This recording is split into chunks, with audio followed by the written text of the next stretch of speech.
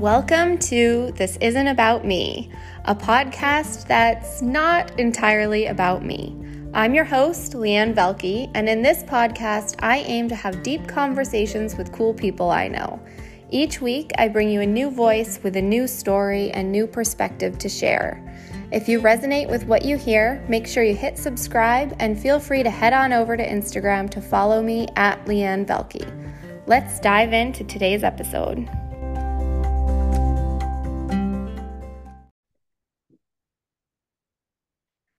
Welcome to the very first episode of This Isn't About Me podcast. And I'm really excited to dig into this conversation with my hilarious and very entertaining friend, Crystal Adair-Benning. And I'm going to let Crystal introduce herself in just a second. But today, on our very first episode, we're going to, as promised, going to dive right into the deep end and have a good conversation about witchiness and intuition and all the ways that this overarching theme sort of can influence all of our lives. And I'm really excited to see where this conversation goes. So welcome, Crystal. Thank you for being here. And thank you for being my very first guest. Oh, my pleasure. You're in for a journey down the witch's broom. It's going to be great. Lucky you. I'm so excited. I cannot freaking wait. So feel free to introduce yourself a little bit. Give us a little background on you, who you are, where you come from. Oh, that's a big question on something that's called This Is Not About Me. All right, let's start. It's not about me. It's about you. That's what this podcast is all about. Okay, so my next podcast is going to be called It's All About Me. I've got you. All right, so here's the deal.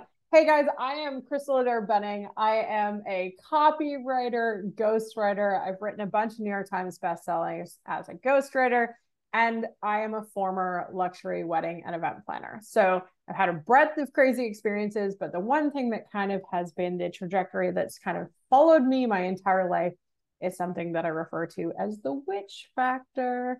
Not to be confused with that thing that starts with a B, the witch factor. And I actually started my witch journey, so to speak, as a kid. My grandmother actually read tea leaves, and my mom can read palms. Super fun. So I had witchy women in my family and in my life as a kid. I knew nothing about it. I was just like, why do they always know things, right? Like, why? How? What is happening?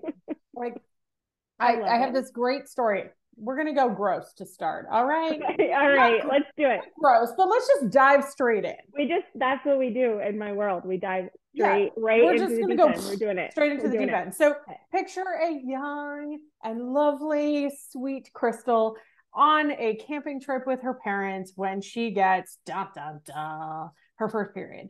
Mm-hmm. And guess who knew about it before it even happened? My grandmother, who was like thousands of miles away. So my grandmother had actually tried to reach out to my mom. This is the days before cell phones. Yes, I'm dating myself. We did not have cell phones, but she had tried to like intuitively tell my mother to call her because she was like, your daughter's going to get her period and you should probably know about it because before it happens, because it's on a camping trip, you need to be prepared for these things, as any woman knows, whatever. So yeah, I got my period on a camping trip, and my entire family, and there are thousands of cousins and aunts and uncles, knew about it before it ever freaking happened, and they were right. And how weird and creepy is that when you are like 14 and having your first period? So that was my freaking love it. Yeah. So, I mean, witchiness had always been around. I mean, my grandmother used to tell ghost stories. She clearly believed in ghosts. She spoke to ghosts. I mean, we were Scottish. So I feel like to a certain extent, it kind of goes with the territory, right? Like when you're Scottish, you grew up with a lot of folklore, fairies and the fae are part of your life. Like there's a lot of that mystical magic that kind of goes with it. Now, I never knew it as witch anything. I would argue that is sort of like a reclaimed term that really in the last 5 to 10 years has started to become more popular. I mean, prior to the last 5 or so years, if you call yourself a witch, people probably still had a pitchfork in their hand and were like, burn the witch, drown her in the... I feel like it's still not really safe actually to use that word. I feel like it's only really become more safe, or that people are using it more even in the last like year or two. I honestly still feel, maybe it's like a past life thing for me. I don't know. I still feel a little nervous about it, like claiming it and saying it and talking about it. Yeah, I think everybody has that moment when they sort of come out of the witch closet, right? It's like there have been other words in our history that have moved in phases of being culturally appropriate or societally appropriate at different times. And I don't want to start naming names. We all can picture those words. But there have been things that you wanted to claim you were or didn't want to be because of how society viewed it at the time. Absolutely. I feel like witch is kind of getting its renaissance right now. It is starting to become more popular. People are talking about it. I do, however, believe that there's a lot of people that are claiming witch that don't actually know what witchery actually is or understand the elements of it. And I had a great conversation. So I belong to a non-religious family who obviously had witchery ancestry in it. And my parents and my grandparents and stuff did not really go to church. They started out as Catholics. They were sort of condemned for it a little bit when they moved because they lived in Scotland at the time. They stopped being Catholic when they moved to Canada. And then like my parents didn't go to church. And then I had the option of whether to go to church or not. Now, weirdly, I'm the first person in my family to actually go to church.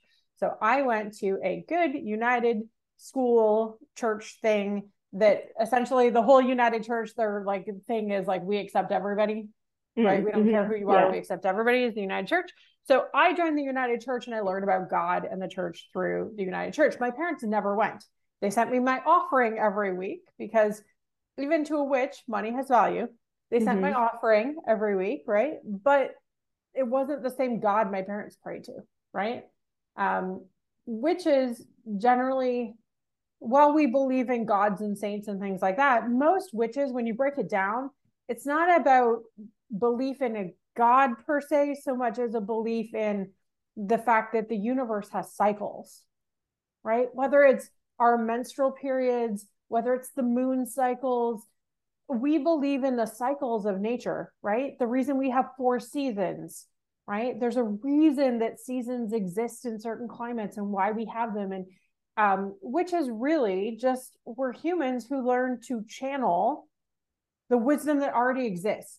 Now, my argument to my very religious family, because I married into an extremely Christian family, and they have a real big problem with the word witch. So it's very funny that I actively say I'm a witch.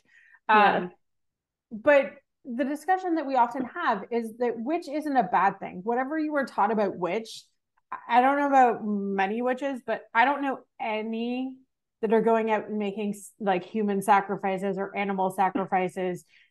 There's no demonic attention to it. No. Really, we're just able to channel what already exists and we just work with the elements that we're given. Now, every witch has a witch gift. Witch gifts are often the things that you cannot explain, right? Some are clairaudient, they hear things. Some are clairvoyant, they see things. We all have a witch gift, and none of us have all the witch gifts, right? Like there are hundreds of thousands of witch gifts. Too much power for one human. So we all have a witch gift. And even people who are extremely Christian get witch gifts. They just call it something else. They call it, I'm just intuitive. Sixth sense or sixth sense. I just get a feeling about these things. I just had a feeling. Yeah, exactly. Yeah. That's the language we use. But really, those are witch gifts that you may not have exercised it enough to use it as a gift yet, but you get a hint that you know this, that you can do this. Clairaudient's a new one for me. Clairaudient has just started for me in the last year. I was never clairaudient before. My witch gift was more clairvoyant. I could talk to people and I see, when I talk to a human, like a whiteboard of their life. I don't see all their past or anything like that. But what happens is when I'm working with you, and this happens more in a business context than anywhere else, because that's my life these days. I see a whiteboard of how things fit, who you are, what your brand looks like, what offers you have, and then who's the human you're trying to reach and how do we get there? And I see like a whiteboard that shows me the steps. If we do X, this will occur. If we do Y, that will occur. That's my witch gift. in the last year, I started being clairaudient, meaning that I can suddenly hear things. So I'll be looking at someone or doing something, and I will get a very clear note that tells me something in my head. There's nobody around. There's no, like, I didn't leave Alexa on. Like, it's like an actual voice in my head that tells me something is going to happen. And at first I thought I was going crazy, as most people who have witch gifts do, right? I would assume, yeah. They're like, Scary. oh my God, we're nuts. That's Yep. cool. Yep. Sign me up for the loony bin. And that happens to a lot of people, right? Like mental health, we question, is it my mental health? Is it a gift? I don't know sometimes. And I certainly did when I first started hearing things. The very first time I was clairaudient actually was the night I met my husband. So the night I met my husband had a girlfriend. He did. And he walked in. And the first moment I looked at this man, I heard in my head very loudly, "That's your husband." Oh my God. And I was like, I'm sorry, crazy voice in my head. He has a girlfriend. What do you mean that's your husband? It wasn't wrong. We were married less than a month later. That is girlfriend, insane. No girlfriend. We got married a month later. The voice was right. This has happened to me multiple times. I wouldn't say it's consistent. I actually don't know how to channel this one. It just, stuff happens and all of a sudden I get a clear voice, and every time I trust the voice is right. Yeah. So that is one of my witch gifts. But I think there's a reclamation of understanding what witch is and what witch isn't. Yeah. Right. And I want to go. Witches. Yeah, I was gonna say, I want to go back to, you made a comment before that whole spiel on a lot of people like claiming that they're witches but not really understanding what it means, or maybe using it incorrectly. So I'm curious if you want to elaborate on that little point real quick. So everybody has their own little take on it, right? Like some of us are witches and refer to ourselves as just spiritual. Other people are like, no, I'm agnostic. I just follow my intuition, or I'm empathic. They're all witch gifts. Like I'm all those things. I'm like, I'm all those things. Yeah, you're witchy, but you don't like the word witch, right? So you're more likely. I haven't claimed it. Right. So you're more likely to say I'm empathic or whatever. That's totally fine. The question that I would have for you is, why is witch so scary for you? I don't know. What are you afraid of if you claim it? I don't know what it is. It's funny because a few people have actually said, they've been like, is Leanne a witch? And I'm like, no, I don't think so, but maybe okay, here's the thing. And I kind of like it when I do. Close your eyes right now. If you close your eyes right now, I want you to literally tell me the first thing that pops in your head when I ask this question. Don't judge it. Don't contemplate it. Just answer it. Am I a witch? Yes. Cool. Yeah, that's right. Yeah. And I knew what you were going to say before you said it. So there we go. Like like you already know. And the talent of a witch is often just being really in tune with themselves, really in tune with what's going on around them.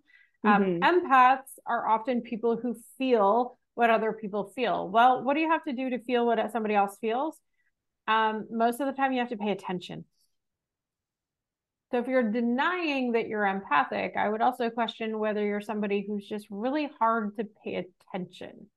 Do you struggle with giving people your attention? Are you a narcissist, for example? Narcissists are not typically, well, actually, that's a lie. Narcissists are incredibly empathic. That's how they know how to manipulate you. Yeah. Yeah. So all of us who claim that empaths are like the be all end all of like the wonderful humans that we claim them to be, narcissists are the ultimate empath. They just use it for evil instead of for good. Yeah. Interesting. Right? Yeah. And that's the thing about anything that we deem a witch gift. Are you using it for good, or are you using it for evil? And that comes down to personal choice. The more power you have, the more likely you are to be tempted to use it for evil. Right? But you always have a choice. That is why we often, in children's books and in fairy tales, we talk about the good witch and the bad witch, the white witch and the black witch, the evil witch and oftentimes it's just referred to as the good witch, right? But whether you're Glinda or the Wicked Witch of the West, it relies on choice. Right. And there's two sides to every coin too, right? And there's always the light. You're always going to have like the light side and the shadow side. In tarot cards, right? There's the shadow of every. I'm also a hugely into numerology and I love the it. study of numbers, right? The science of numbers, and every number has an energy that's associated to it. And every one of those energies has a light side and a shadow side to it. And it's like, which side of the energy are you leaning into more at that time? And it can switch, right? And it's 100%. It can change based on the weather. It can change based on 100%. I mean, here's the thing. What's going on. Like what you're drawn to, like I'm a firm believer to just follow what you're drawn to. Right? So for years, the only witchy thing that I would ever accept in my life was the fact that I was really in touch with my intuition. I would know in an instant, trust, don't trust, don't like, do, don't do. I knew in an instant. I still do to this very day. It's very rare. If I tell you I have to think about something, what I'm really saying is I'm being polite. The answer is no. Right? Like, welcome to my life. If I have to think about it, the answer is no. I'm just being polite because my intuition knows in an instant whether something's a hell yes or a hell no. I know. And, I was never drawn to any other witchy things per se, or things that witches have kind of claimed. Now, if you were to see my desk at the moment, it is covered in these beautiful crystals. There are hundreds of them all over my house. I have an altar to money that literally sits by my desk every day because I work at my desk all the time. So I created a money altar to call in abundance. I put cinnamon in every drink that I drink because cinnamon calls in abundance. I will often clear and smudge my home. I will send the bad energy out with salt, and I will lay salt on my doorsteps so that nothing bad comes into my home. The truth is, believe it, don't believe it, that's up to you. It's mindset a lot of the time, right? Like being a witch is mindset. It's also just knowing things. Sometimes you just know.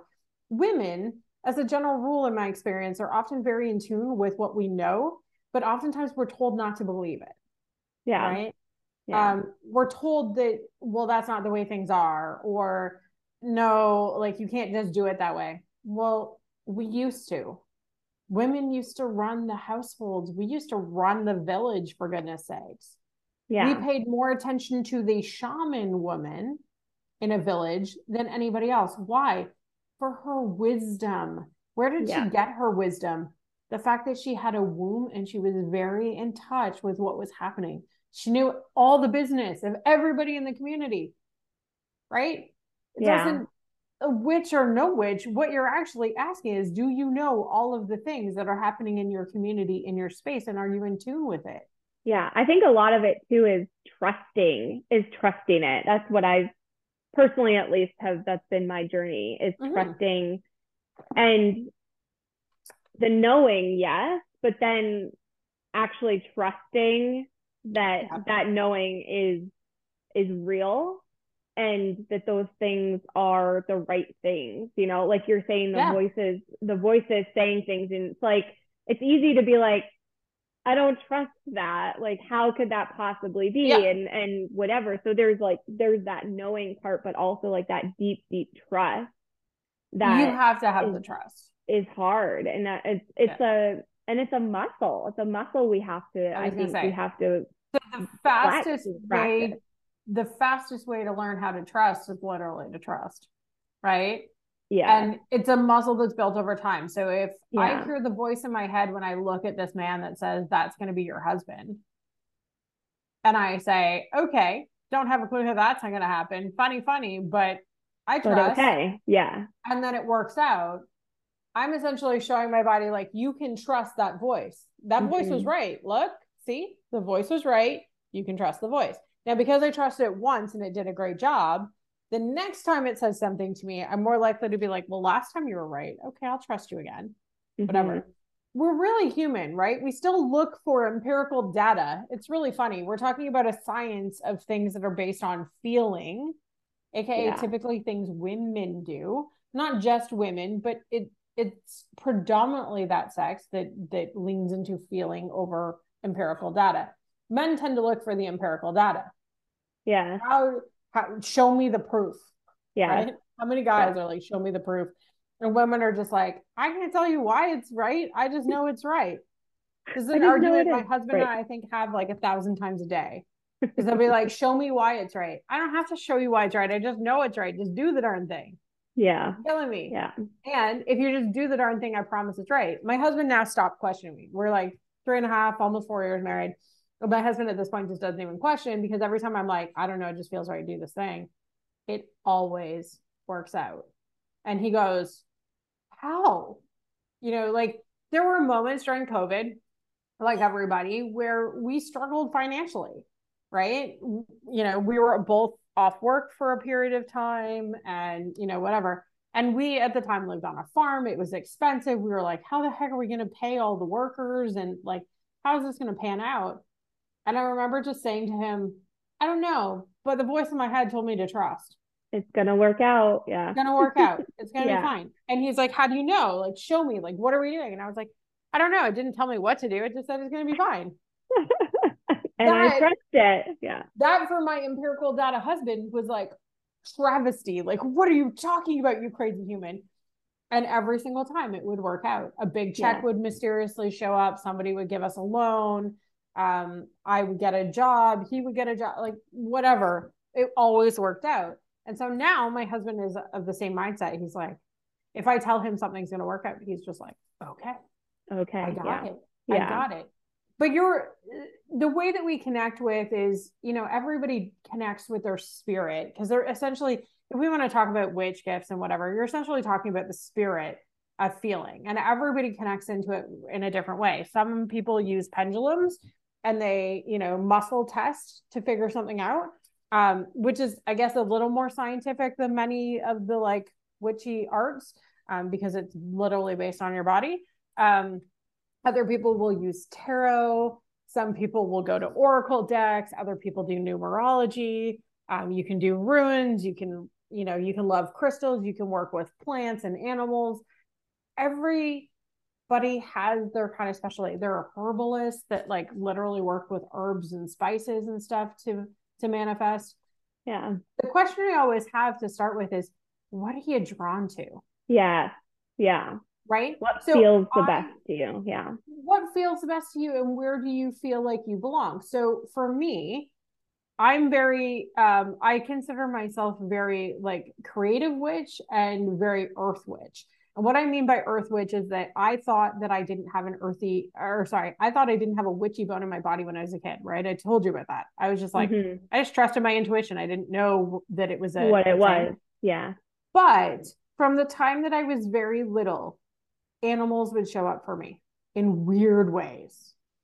Like weird stuff would happen to me with animals. They would like, you know, fish would actively like come up to me while I was swimming, or like I would be outside and a random cougar would wander past my path, or like stuff that would kill other people or you're not supposed to see, I would see all the time. Oh, wow. That's so cool. I felt like Snow White for a really long time. I was like, this is weird, interesting.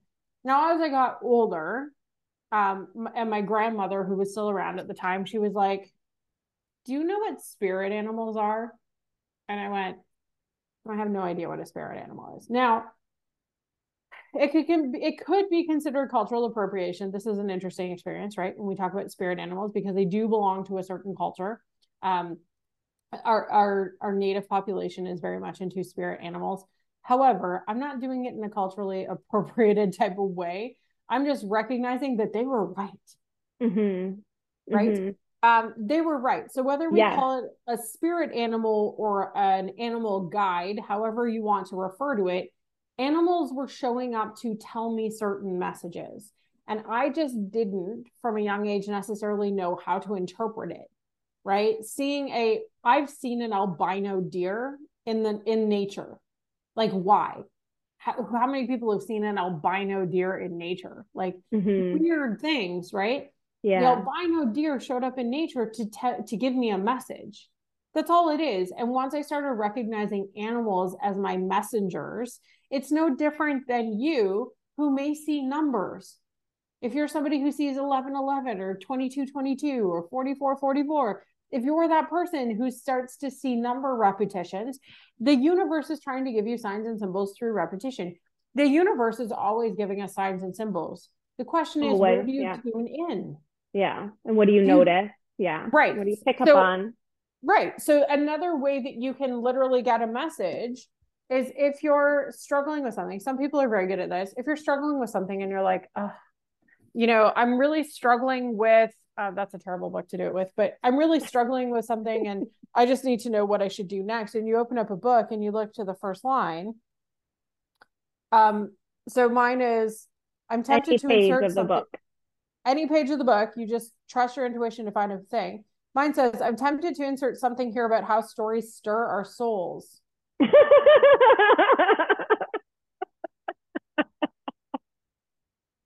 They draw us in, connect us in a shared experience, and shape our point of view. Oh my gosh. Could I have picked that random, like, any better? Oh my God, I just got chills. That is crazy. So my business is literally called Word Magic, right? I write. And what I recognize is this. I didn't go to school to writing. Writing was my natural gift, my natural talent. So when we talk about our witch gifts, they're usually a natural born talent. It's not something that you harness. It's something that you just have. Yeah. This is like something you were born with. It just always showed up for you. My husband's numbers. My husband's like witchy gift, or his wizard gift, if we want to go that way. His wizard gift is numbers. My husband is better with numbers than any human I've ever met. It's ridiculous. The man will remember numbers years from now because he saw it for a split second on a random Tuesday in the middle of a rainfall. Like, he is that human that just remembers numbers. He's great with them. He sees patterns and numbers better than anybody I've ever met. That is his gift. So when my husband needs a message, what does he see? Numbers. Number pattern. Yes, he will see a number pattern. It'll show up in his work. It'll show up in his bank account. It'll show up in a check from a client. My husband sees number patterns as a way to get his messages. I, however, see them often in animals or alternatively words. And I do this little thing about, like, what do I need to know? And I open a book often when I need a message, because it's one of the ways that messages are delivered to me. My mother-in-law, my very Christian mother-in-law, who does not necessarily believe in witch gifts, her witch gift is that she gets all of her answers through music. All of her answers through music. If she's puzzling over something and she turns on Alexa or hops in the car and flicks on the radio, she will inevitably get the message she needs through the song that will appear on the radio, like clockwork. And she finally admitted this to me, like, literally less than a month ago. And I was like, yes, finally, she's coming around. She understands. I love that book tip, though. And it's literally any book, like, just pick up a book. I mean, the other book that was on my desk is literally called The Dictionary of Lost Words. And I was like, what would happen if we did this one? Let's see. Tell a story. Yeah. So the line is, I opened the lid of my desk and sorted through my shoebox of slips until I found where Gareth's belonged. So for me, the meaning in that is that we all own something that we can literally find belonging in the words. Interesting. For a writer, very fascinating, right? And again, interpretation is part of it. It's not just the word you read. You've got to, like, you make an interpretation for yourself. Like, what could that possibly mean towards my thing? But word magic started kind of from my gift for writing words. And what I recognized was that so much of what we do when we write is formulaic, right? You want to write a great website, here's the formula to writing a great website. You want to do this, here's the formula to doing that. Think of a formula like casting a spell. Yeah. There's a formula that we follow. If you want to cast a love spell, you follow a formula. I mean, not that I do that kind of witchcraft, but, like, simply doing it becomes a ritual, and the ritual, like, there is power in the ritual, right? And so writing for me was always a ritual I had. If I was stressed, if I was upset, I start writing. This is my journal, literally. I start writing in my journal all the time if something's bothering me, because putting it down on page either transmutes it, meaning it allows it to let it go, or it helps it manifest if it needs energy, right? Yeah. So Yeah. I write stuff down as a way to manifest or as a way to release what is no longer serving me. When I write for my clients, they're getting the same experience. I'm literally helping them manifest something and or release something else. Now, so many of us think that writing is just writing. Why is it just writing? Who taught you it was just writing? What if you learned that the writing that you do or that you have done for you is actually a magic spell cast to help you transmute something? Yeah. You know, if we want to learn, we often write things down. And the reason why, I believe, if you look back into our past, the reason why we didn't want to educate people and teach them how to read and write is because magic is contained in the words. It's powerful. Yeah. Words have an incredible magic to them. And regardless, right? When we're talking about clairaudient, you're hearing words. When you're talking about a visual, you're seeing often something that can be put into words. The words we use have magic and power. Yeah. So if you take nothing else from today, the invitation to you as somebody who wants to embody their inner witch, whether you want to claim the word for yourself or not, the invitation is to consider the words that we use. Because if your words have power, what you say has power, what you write has power. Yeah. So if I say things like, I'm really ugly, what do you think is going to happen? A, I'm either going to get uglier, or B, I'm actually going to believe it to the point that it's a detriment to my life. So yeah, and you make yourself uglier, right? Like you would do things to make yourself uglier because you're in the back of your mind telling yourself that. Have you ever said, I'm having a bad hair day? And then what happens? You end up like effing your hair up because you're like pulling at it and like doing shit to it, trying to fix it, and you're just making it way worse. Yeah. Right? We manifest that which we speak. We manifest that which we write, right? Yeah. Abracadabra. This is like my favorite little fun thing. So there's abracadabra and there's avracadabra. Avracadabra means I literally manifest what I write. Or I manifest with words is what it actually translates to. I love that. That has been around for centuries. It was kind of taken and kind of corrupted by magicians over the years. But essentially the intention behind avracadabra is I manifest what I write, or I manifest what I speak.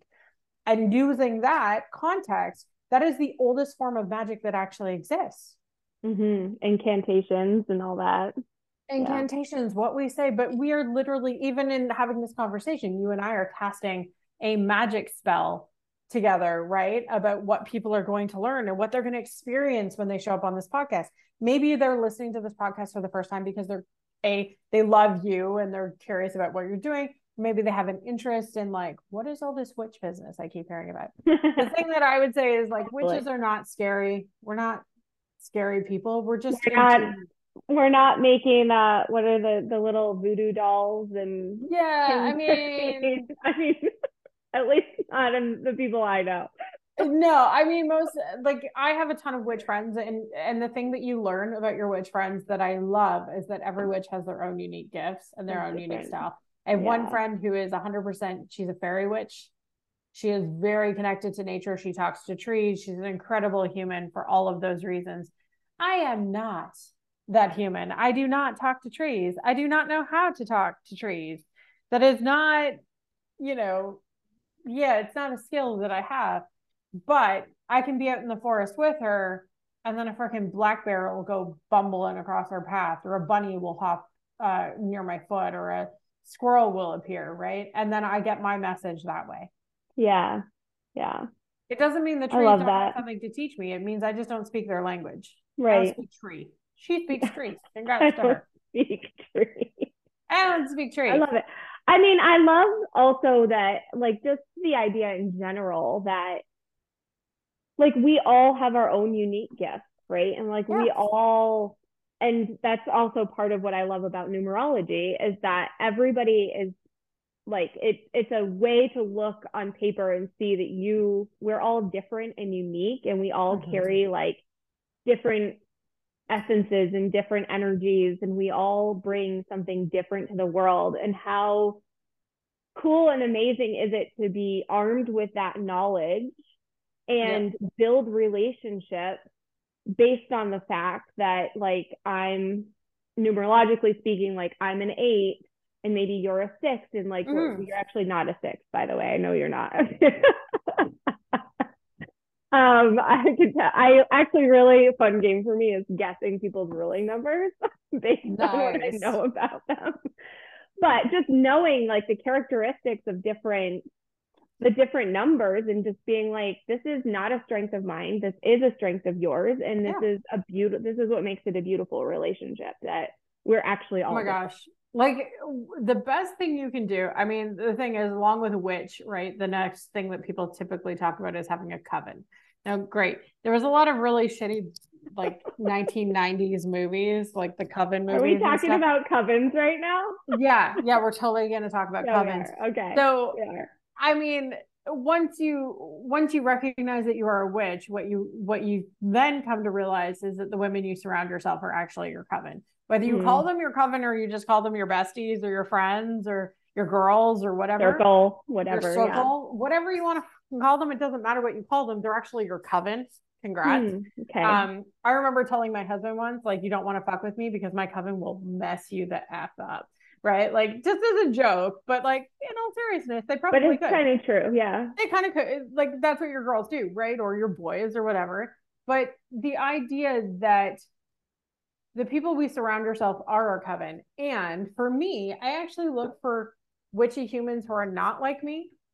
I mean, word magic is what I claim as my primary witch gift, right? I can communicate with animals. I get my lessons through animals and through words. Those are the two ways that I know fundamentally that I can be fine. So like, while I have crystals and I do believe in crystals, at the end of the day, I'm also a like digital nomad. So I travel all the time. The crystals don't always get to go with me because sometimes it's just not feasible to take a, 50-pound box of crystals with me across the globe.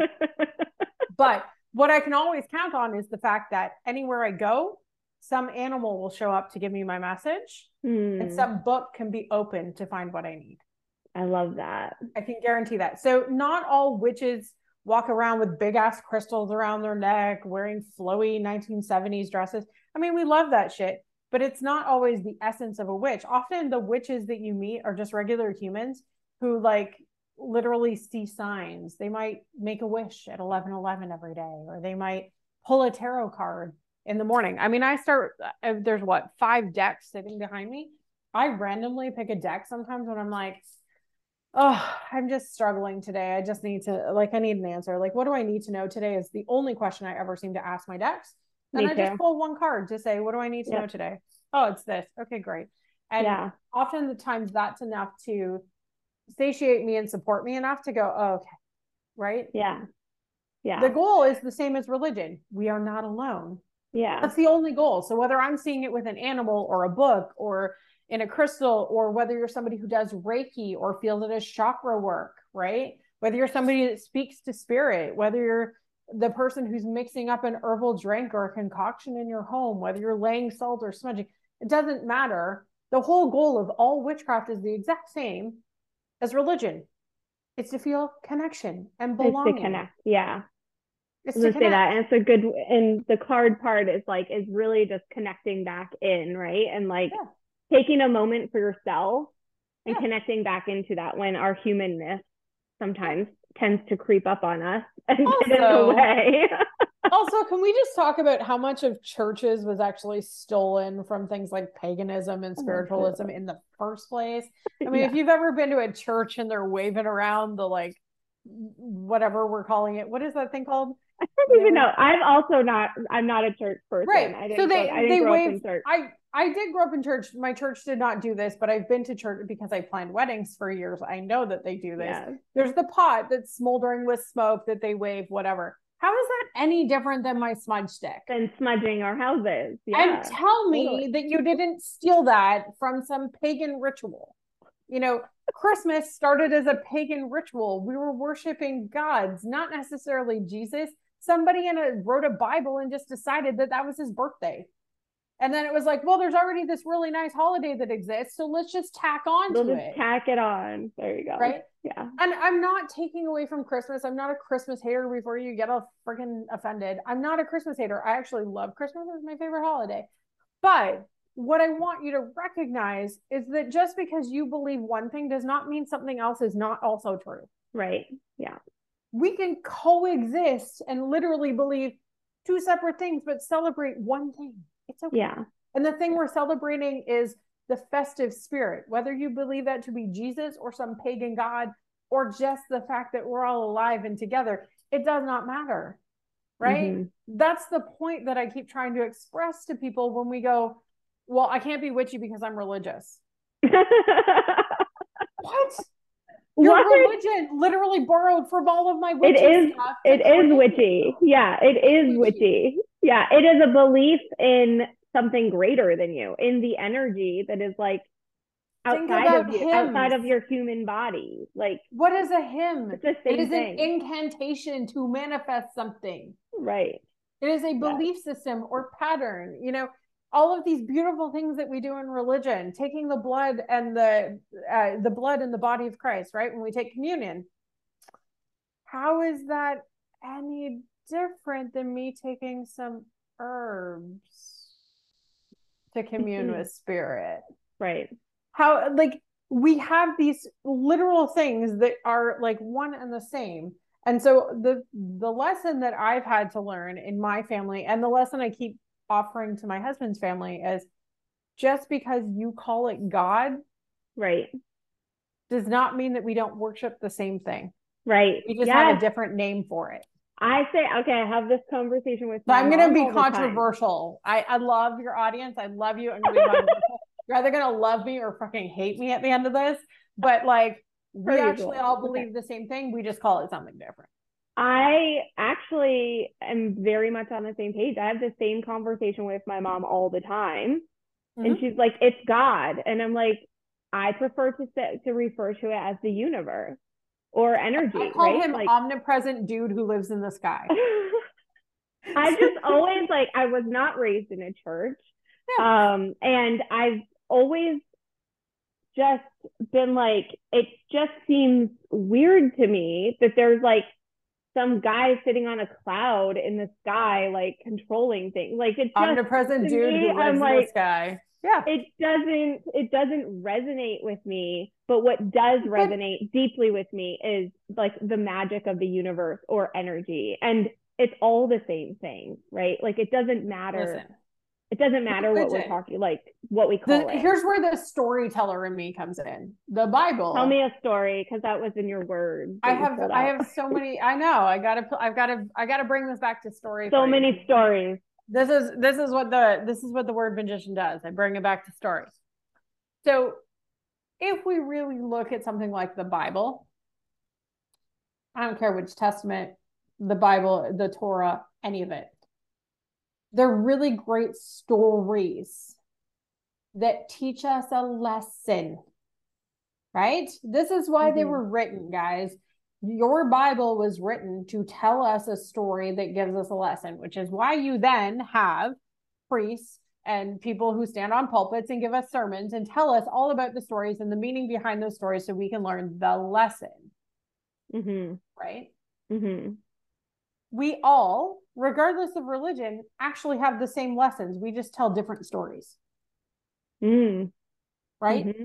Yeah. I don't necessarily believe in a pagan god or a regular god or a Buddha in the sky or whatever. The name of the thing that exists that's higher than me doesn't matter. It's the concept inside of myself that something exists that's bigger than I am. Yeah. That matters. Right. And the stories, we can fight about the stories all day long, but really the stories are just a lesson. So whether you learn a lesson from Noah and the ark about preparedness, about evolution, about the way the world exists, and whether you learned it that way or I learned it that like a pagan god saved us and that's how we exist, or I just choose to believe that there is something higher that created an ability for us to coexist and create from. Does it matter? I'm getting the same lesson. Right. Does it matter the actual details of the story? Like, why are we fighting over the details of the story? Because here's the beautiful thing about storytelling. The best stories are always passed down by word of mouth. and they start to subtly shift based on societal beliefs, cultural beliefs, and where we are in the world at the time. Yeah, and interpretation too, right? Yes. And two people can hear the same story and interpret it differently. And you can hear the same story multiple times and interpret it differently each time as well for what is going to resonate with you and what's the thing you pull out of the story this time. I was recently talking to my friend Bea, and she was telling me a story around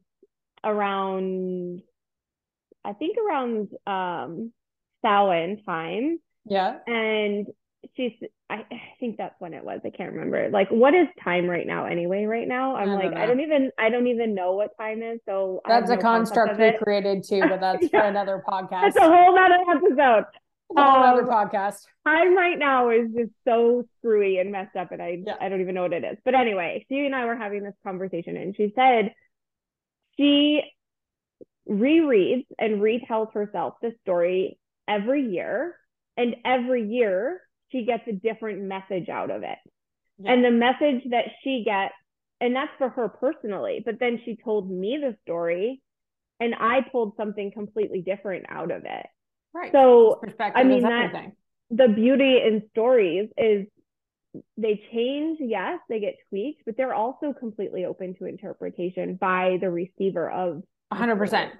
And the teller of the story too. Yes. And the most classic and easiest example that most of us can relate to, let's move this into pop culture. Let's take it away from religion for a second and move it into pop culture. So, because I love this, right? So one of the greatest stories of all time, I am totally calling it that, is The Wizard of Oz, right? Okay. I love The Wizard of Oz. Most of us are familiar with The Wizard of Oz story, right? Mm-hmm. Off to see the wizard, the wonderful Wizard of Oz, blah, blah, blah. Team Glinda, always love me. Glinda, the good witch. Sparkly dress. You know what? The older I get, the more I'm team, bad witch. Bad witch. But that's a whole other story, right? So we have the classic telling of the Wizard of Oz and how it was created, how it was made, right? Then let's bring in Elphaba and talk about Wicked, the story from a different perspective, where the Wicked Witch was actually the hero. Yeah. Perspective shift, right? And then you have to sit there in the audience and go, oh my God, like I always thought that what is going on right now? Yeah. Yeah, I always thought that the Wicked Witch of the West was like the bad witch. And it turns out that if you actually watch Wicked, no, Glinda's actually the bad witch. Holy mind meld, right? Your brain goes, oh, what am I supposed to believe? But that's what story does, and perspective does, and perspective changes over time. People we once thought were heroes. Look at the way that BLM has worked. So I went to school in Toronto. Toronto has Ryerson Egerton. Used to be, there was Ryerson University. Ryerson Egerton, if you actually go back in the history books, was a horrible slave owner. He was a terrible person who literally destroyed lives and refused to allow anybody who was not white into his schools and all kinds of shit. He has a terrible, terrible history. We then campaigned to say no more Ryerson, and now it's like the Metropolitan University of Toronto, I think is the official title. But stories change, situations change, perspective changes. When he was given a school, he was seen as forward thinking and advancing education and all of this stuff, right? But years later, we look back on his history and we're like, dude, you own slaves. That's not okay. But in his day, that was actually seen as a sign of wealth and abundance. Right? And we applauded him for it and gave him a whole bloody school. Yeah. Yeah. And named it after him. It's so interesting. I'm so perspective. And this year, one of my goals for the year is to lean more into discernment as well. And really, I mean, this could also be a whole nother conversation on. We've had so many tangents and topics. I'm sorry. This will be another conversation on, I'm probably late to the party to a lot of people on this, but over the last year, I have started to really, really, really mind-blowingly recognize how fucked we are in our the stories that society tells us and the way that things are supposed to be, and like how affected we are by like Hollywood and movies and TV and all of these stories. And really ask a woman about finding the man of her dreams. She'll usually tell you all about Prince Charming. Thanks, Disney. Yeah. Thanks, Disney. But even like it's Disney for sure. It's Hallmark, it's Disney, but TV, like in general, even the stories and the feelings and fears and hopes and dreams, like so many things that I have picked up over time are not mine. They're things that I've like seen on TV or learned on TV or learned from those stories. 100%. And even, you know, marriage, the like what a marriage is supposed to look like is like, holy shit, like all of this stuff that's just been put on us. And so much of what I'm really leaning into now is just like you're saying, of like flipping that story and the Wicked versus Wizard of Oz, like which story feels more true to you? What feels better to you? And what do you want to take with you? And what is true for you versus just the story that you're handed down, or the words, the lessons that you're given, versus like what actually is true for me? What actually is a successful marriage to me? What actually are the feelings that I feel about gay people, Black people, like religion? Like what are the things that are true to me versus like what are these stories that I've witnessed or I've been told? And this year is like, I'm really like leaning into discernment as one of my words and one of my goals for this year. Also honing my intuition, by the way, is also on the list. But it's just like, it's fascinating to me and it's mind blowing to me. The more I notice it, the more I notice it. You know? I mean, a classic example that I come up with is this, you know, what are we taught about stepmoms? Let's put in a new concept. What are we taught about stepmoms? That they're horrible. And the same thing about stepdads too, though, by the way, which came through from my son, who has told me, I don't like, you can't get remarried. And I'm like, first of all, not. And second of all, like he was repeating this to me. And I finally realized it's because he watched a movie where there was this horrible guy that the mom got engaged to. And the guy was terrible to the kids. And like the mom didn't know. And I was like, first of all, I would know. Like I'm a highly intuitive person. You're like, I got this kid. Like you don't have to stress. But the story that he's seen, you know, it's the same thing. And I'm like, no, like that's not real life though. It was a movie you saw. I will arguably say I love your son. And I will argue that stepmoms get a far worse rap than stepdads in movies. Stepdads are often in the media portrayed as like stepping in, stepping up, the hero, coming to save the woman. What stepmom story really teaches that? Yeah. Maybe the movie Stepmoms in the very end, but from the get-go, was the stepmom the hero? No, she was the freaking villain, right? We're taught that stepmoms are evil. Awesome. Flash forward into every woman who's ever had to be a stepmother. And I myself fit in this category. No matter how hard I try, no matter how much I do, they don't. And we had this moment with my stepdaughter recently where she did not want to call me stepmom. She preferred to call me auntie. And my husband was like, that is not your auntie. That is not appropriate. Absolutely not. She is your stepmother. And my stepdaughter was like, well, what do I call her? And Rob's like, you can just call her by her first name. You don't have to call her anything. There doesn't need to be like stepmom Crystal. Like she doesn't need that kind of title. You don't have to call her anything. You can just call her Crystal. It's fine. Like her title is only like in an official capacity. If you were traveling with us, if somebody asks who this is, then you know where she sits in your family. But that's it. And my stepdaughter was like, but stepmoms aren't nice. And you're like, where'd you hear that story from? Right. I was like, where'd you learn that story from? Right. And oftentimes they will point to like Cinderella and the ugly stepsisters and the evil stepmother and like all of that. Cinderella has messed it up for stepmoms everywhere. Oh my God. Cinderella. I mean, come on. Like Cinderella messed it up on so so many bad levels. on so many levels. Prince Charming and mice that turn into pumpkins, and like, when has a mouse ever dressed you? Come on. I want a mouse to make me a dress. This is all I'm asking for. I wanted like an army of mice to dress me every day. I mean, Disney has messed with my reality one too many times, but it's like insane to me. But it's that's crazy. literally kind of how we pass down things. So in the same realm, witch started out as not a bad thing. A witch was the shaman, the healer, the helper in a village.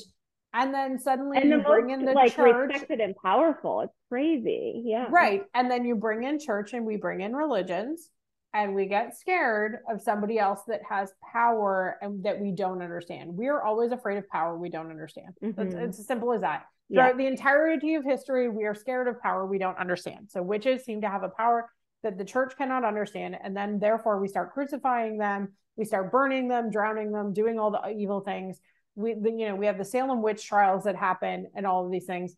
And the truth is, you're now seeing a resurgence of women specifically. There are a lot of men too, but you're now seeing a resurgence of witches coming back because we are the daughters of the witches you could not burn. Right? Because so many of us, if I was an actual really powerful witch, would I have died necessarily because you found a way to drown me or burn me? Probably not, right? I was probably keeping it pretty under my hat, but what I was doing. Right.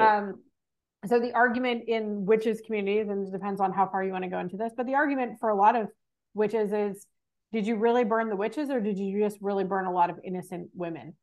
Yeah. Who just couldn't, survive the fact that you attach rocks to their feet and put them in a river. Ugh, I can't. How else were they supposed to do it, right? Yeah. Right. So that visceral reaction is also you recognizing in yourself that maybe that happened to me.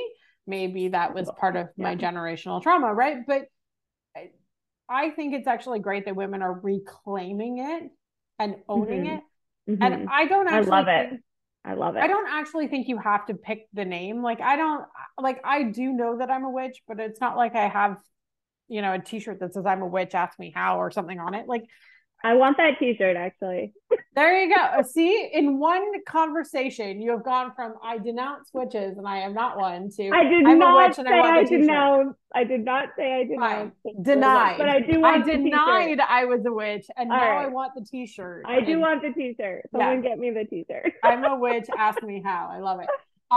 But like that's the story, right? That's the power of story. Literally in one conversation in an hour, you've gone from deny I'm not a witch to, oh, you're right. I'm going to wear the t-shirt. Darn it. Okay, I'm going to wear a t-shirt and tell the world I'm a witch. I love it. I think it's amazing. Congratulations on your coming out of witchiness. I'm super excited. You know what? I'm happy to be here. Thank you very much. Despite what people think, we don't always get our black hats and our broomsticks and our familiars as kitty cats. There are lots of us. My familiar happens to be a really boundy little puppy dog. I look really crappy in hats, and my broom looks like a robot vacuum. But you do you. Actually, my robot vacuum does kind of feel magical. Like it cleans and I don't have to do it. So I highly recommend if you claim witch, just go buy yourself a robot vacuum. You'll feel that much more magical. I love it. That's a great ending. Wrap up the conversation because it has been a very quick, I don't know, something almost an hour. Somewhere around there. I didn't even time it, but I know we went all over the place today. I hope your audience can follow. And I hope so too. And I hope that you guys laughed along with us and enjoyed this very weird conversation, but I loved it. This is amazing. Okay. And I think this is a fantastic first episode and welcome into this weird, crazy podcast. So well, thanks for having me and congrats on your podcast. Thank you. And thanks for coming. For more weird. And we'll have you back because we had a list of 6 topics we could have covered today and we only chose one somehow, oddly. And hopefully we get to have you back. So thank you for being here, Crystal. And thank you for everybody who made it all the way through. We both appreciate you to the ends of the earth. So thank you so much. And we'll be back soon.